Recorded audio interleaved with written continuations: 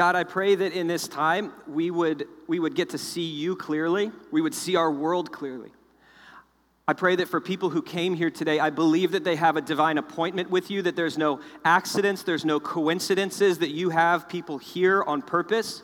I pray that you would bless the people who have come as a result of their investment of time coming to church on Sunday morning, that they could hear from you. I pray that you will grow our faith. And if people are far from faith, that the seeds of faith will start to grow in their heart. And those who are in this room who wrestle and struggle with the questions and the tensions between science and the Bible, that you would grow faith in their life, that when they walk out of here today, they have a sure foundation and trust in the God of all creation who made the world that we see today. Would you bless our time in this message?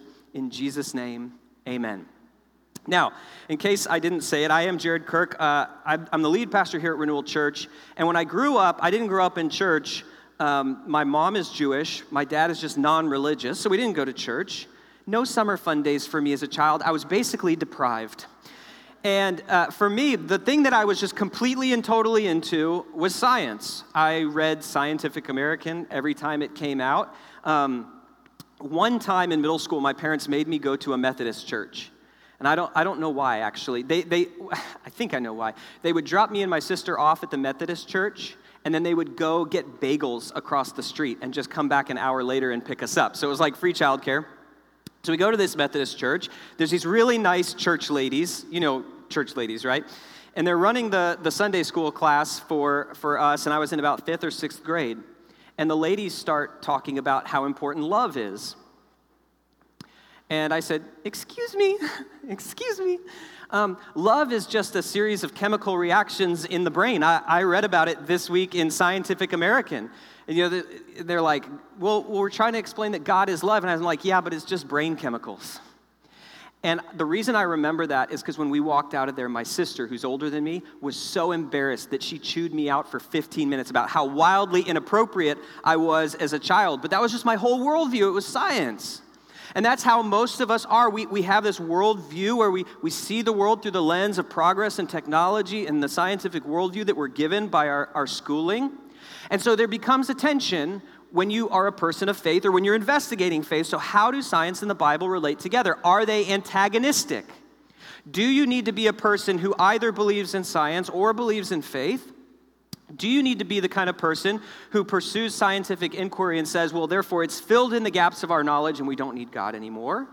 Or on the other side, you can say like, well, I'm going to be a person of faith and I'm going to let science exist over there and I'll never integrate the two pieces of me. That's fact, this is feelings, and we'll leave the two things separate.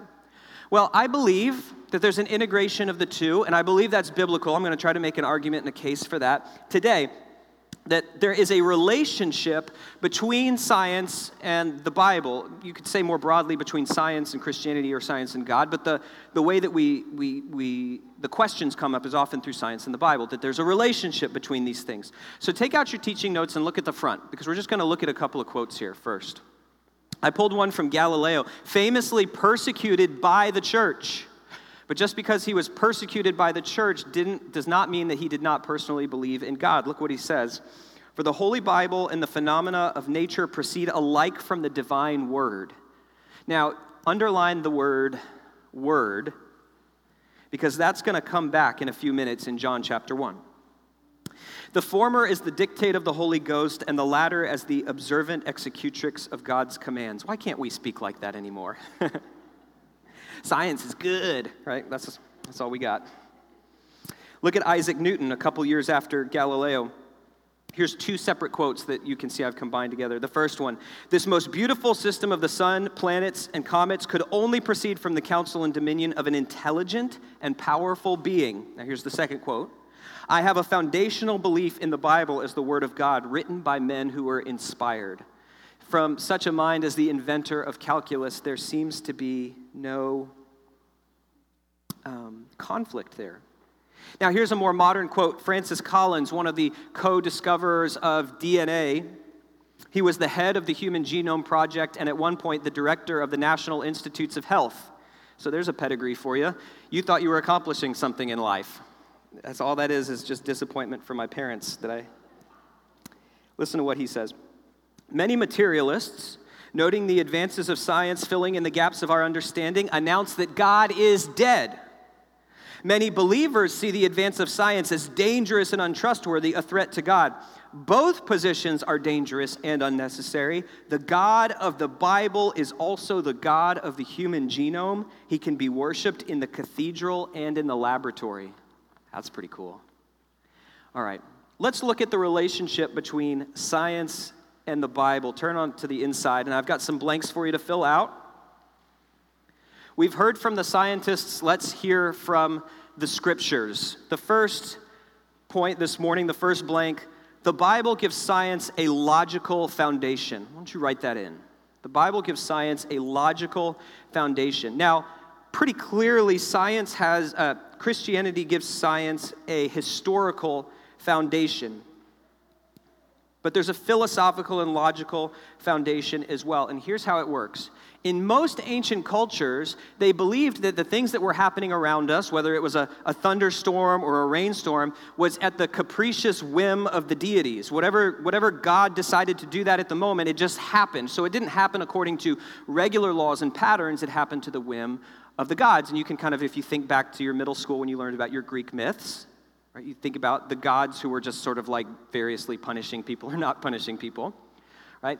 But the Bible gives a picture of the universe that is regular and that it is governed by laws. And that logical and philosophical understanding of the universe is the precondition for scientific inquiry. Look at Job 38:33. This is God speaking to Job in the book of Job. He says, "Do you know the laws of the universe?" Now underline that phrase, laws of the universe. "Can you use them to regulate the earth?" So here we encounter, now Job is probably the oldest book in the entire Bible. And we see here this understanding that the universe is guided and directed by laws that can be discovered, that can be described, that you can uncover. Look at the same thought in Jeremiah 33:25. "But this is what the Lord says, I would no more reject my people than I would change my laws that govern day and night, earth and sky." Same thought, that there are laws that govern the natural universe that we perceive around us. I pulled one more verse on this. It's in the New Testament. It's one of the most fascinating ideas in the New Testament, actually. That idea of the Word. It says, "In the beginning, the Word already existed." And what John is doing here is he is intentionally conflating this idea of Jesus as the Word, so Jesus existing in the beginning, with this Greek idea of the Word, which is a translation of logos, L-O-G-O-S, which is where we get our word logic from. It also carries the idea of reason. It's sort of the reason of the universe, the reasoning of the universe, the logic of the universe. It says, "The Word was with God, and the Word was God. He existed in the beginning with God. God created everything through him, and nothing was created except through him." So there's this idea that the universe was created according to the spoken word of God, according to laws and principles which can be uncovered. Now, do you see the power for that as a philosophical underpinning for scientific inquiry? You see, science is it's unbelievably powerful methodology for describing what you see in the world, in the universe. However, it has almost no explanatory power for why the universe exists or why it exists the particular way that it does instead of some other way. Right? Once you start considering what's outside of creation, you're now squarely in the realm of the metaphysical, a topic to which science is simply not up to the task. And so it's in that sense that the Bible gives a logical foundation to science. All right, number 2. Science illuminates the Creator. We spoke a little bit about this last week. If you ever miss these messages, you can go onto the app, Renewal Church Boston app, and they're all posted there for you by Monday or Tuesday at the latest. But this was a topic that we looked at last week, how the creation reveals the Creator. Look at Psalm 19, 1 through 4. It says, "The heavens proclaim the glory of God, The skies display his craftsmanship. Day after day, they continue to speak. Night after night, they make him known. Now, circle that phrase, make him known, in your notes, because think about that for a second. You look at the creation, you see a glimpse of the Creator. Speaking of the universe, it says, they speak without a sound or a word. Their voice is never heard, yet their message has gone throughout the earth, and their words to all the world. When you see the creation, the more clearly you see the creation, you see God. You see his divine attributes. You see his power. You see his order. You see his creativity. You see God. Now, great art always does this. It gives you a glimpse into the soul of the Creator. And that's one of the great criticisms of modern and contemporary art. It's soulless. And Adam, if you're in here, I don't care what you say, the new Taylor Swift song is soulless. I don't think he's in here. So let me say it direct to camera. Adam, you're wrong. But great art gives you a window into the soul of the Creator, doesn't it? One of my favorite musicians is an artist named Patty Griffin. And it's like when I listen to her music, it's like I'm just pulled into a whole another world. I feel like I know her as a person. Now, I don't, but it gives you that sense. And that's how scientific inquiry is. It gives you a glimpse into the mind of God himself. In the life of the Christian, if you're a person of faith, this is supposed to call forth worship. The more clearly you see the power of God. When you experience awe of the creation, your awe is not supposed to terminate upon the creation, but it's supposed to go beyond it to the Creator. The question is always, when you're blown away by nature, the next question for the Christian is always, and who made this? And you experience awe of God. Let's look at the third and final point today, because I think we did tell the children about Summer Fun Day, and if this goes too long, there could be a riot. And I don't know if you've met my children. That could be an issue. Number 3, the Bible speaks truthfully when it speaks. The Bible speaks truthfully when it speaks. Our memory verse today, and by the way, I mentioned this last week, but we have reworked our process for the memory verse. So if you check off the box on your connection card that says you want to memorize this verse this week, we've changed what happens. We might do something, but you'll have to check the box if you want to find out what happens. Here's what it says. All Scripture is inspired by God. And I underlined that phrase, inspired by God. Another translation says, is breathed out by God. I love that. And it's useful to teach us what is true and make us realize what is wrong in our lives. It corrects us when we are wrong and teaches us to do what is right. The Bible speaks truthfully when it speaks. Now, think about this for a second. The Bible is not a science textbook. It's not the purpose for which it was written. However, on the occasions that the Bible speaks about the natural world, it does speak accurately. Now, there's not a huge number of these places in the Bible, but there are some, like, this is just for me personally in my faith, there's some things in the Bible that are just, my faith grows when I think about these things. Look at some of the verses I picked out for you when the Bible does talk about the physical world. The Bible teaches that this universe had a beginning. Isn't that crazy?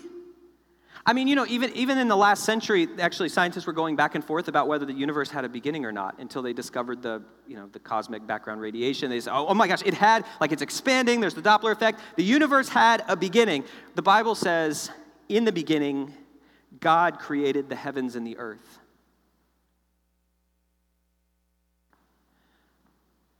Have you ever wondered where the universe came from? I mean, that is one of the linchpins of my faith personally. As a science nerd who never really grew up, one of the linchpins of my faith. Why is there something instead of nothing? If you don't believe in God, I understand that, but where do you think it came from? You say, well, there must be an infinite series of universes. And it's like, okay, well, that is just as crazy of a contention than that the universe was created by a mind with reason for purposes. There's no more evidence for that. Where did the universe come from? It had a beginning, and I believe that it came from God, because that's what the Bible says.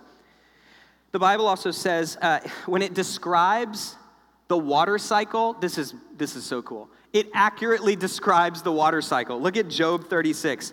He draws up the water vapor, distills it into rain. The rain pours down from the clouds, and everyone benefits. Now, there was a belief in the ancient world that almost all the streams came from underground springs. And yet, in the oldest book of the Bible, it accurately describes the water cycle, which is just really cool to me. And then here's another one that's just mind-blowing. According to the Bible, the earth is suspended in empty space. It's not supported by anything. And if you look at all the mythology of the ancient Near East, the world is never created out of nothing. There's never a beginning of the universe. It's organized out of existing chaos.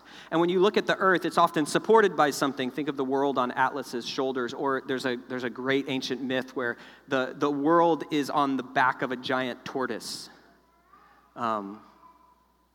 Which I feel like I just saw a superhero movie like that where there was giant tortoises. Anyway, according to Job, God just hangs the earth in empty space. It's just not supported by anything. When the Bible does speak, it speaks truthfully. It's not a science textbook, but it does speak accurately. Now, the last thing to kind of say under this heading is, of course, the elephant in the room when you're talking about this, which is miracles. So as persons of faith, we believe that the miracles in the Bible are not just mythological stories intended to instruct us, but that this is something that actually happened. So can a reasoning, intelligent person believe in miracles? And the argument of David Hume would be that they're so rare as to be actually unbelievable. But the person of faith would say miracles are supposed to be rare. And actually, when you pick up a Bible, you think it's just full of miracles all the time and just constant miracles all the time. But actually, they were grouped into 3 periods in human history in the Bible. They're grouped around the lives of Moses, around the lives of Elijah and Elisha, and around the life of Jesus. And that these are the 3 main groupings of miraculous activity of God in the world. Now, that's not to say that God doesn't sometimes operate outside of that. But it's not like just every day in the Bible people were like, just miracle, miracle, miracle. That's not accurate. In fact, they're seen as exceedingly rare. You see, for the person of faith, there's a sort of internal consistent logic to this, which is if you believe there's a God who created this universe and who is powerful and who is loving, then it makes sense that at some points he would reveal himself to the world by intentionally breaking the laws of nature that he had created so to gain the attention of people so you would see something is happening here, so that he could display something about his power, display something about his presence in the world. And you can think about it like this. If you have enough faith to believe that God created the world, then you have enough faith to believe any miracle in the Bible. Because if this universe is created by a God, then that God could do anything in the Bible. So here's another way to say it. If you have enough faith to believe Genesis 1:1, in the beginning God created the heavens and the earth, then you have enough faith to believe John 3:16. For God so loved the world that he gave his only begotten Son, that whoever believes in him will not perish but have eternal life. You see, God entered into this world as a human being. Jesus suffered and died. This is the ultimate miracle. And then God raised him from the dead. Now, he doesn't go around raising people from the dead all the time. You might say, well, listen, we know from science that dead people don't come back to life, and they stay dead. That's part of the natural. And as Christians, we would say, like, yes, of course, we agree. That's the whole point, is that when God interrupts this, everyone is supposed to stop and pay attention, that it starts this whole new movement of Christianity. It switches a whole group of Jews from worshiping on Saturday to worshiping on Sunday, that there's these eyewitness testimonies coming from women and then from 500 other people who are still living. And if anybody in the ancient world wanted to go talk to them, they could just go down to Jerusalem, talk to the 500 people, and they could see this evidence, these eyewitness reports of Jesus raised from the dead, that God entered into the world like this so that you would know that there's a God in heaven who loves you, who cares about you, who wanted to die for your sins so that you could spend eternity in heaven with him, so that because when you die, it's not the end of you. It's the end of your time on this earth, but it's not the end of you. and you can spend eternity in heaven with Christ instead of eternity in hell separated from him, that this miracle is supposed to demonstrate that there's a God who would go to any length to rescue you from your sins. And I'm sorry, I'm very excited. I'm kind of worked up at the moment. But to me, it's like when you see the beauty and the power and the majesty of the Creator, which you discover some of that through science, and it points you to a God who cares deeply and works for you in this world, it leads you eventually to Jesus, which is not just God's power on display or his beauty or his orderliness, but his love and his mercy. And if you struggle with faith, I hope that science builds your faith. If you struggle integrating science in the Bible, I hope you understand today you have nothing to fear, because the God who created this world reveals himself through nature. And maybe that'll help a spark of faith in your own heart today. Let's pray.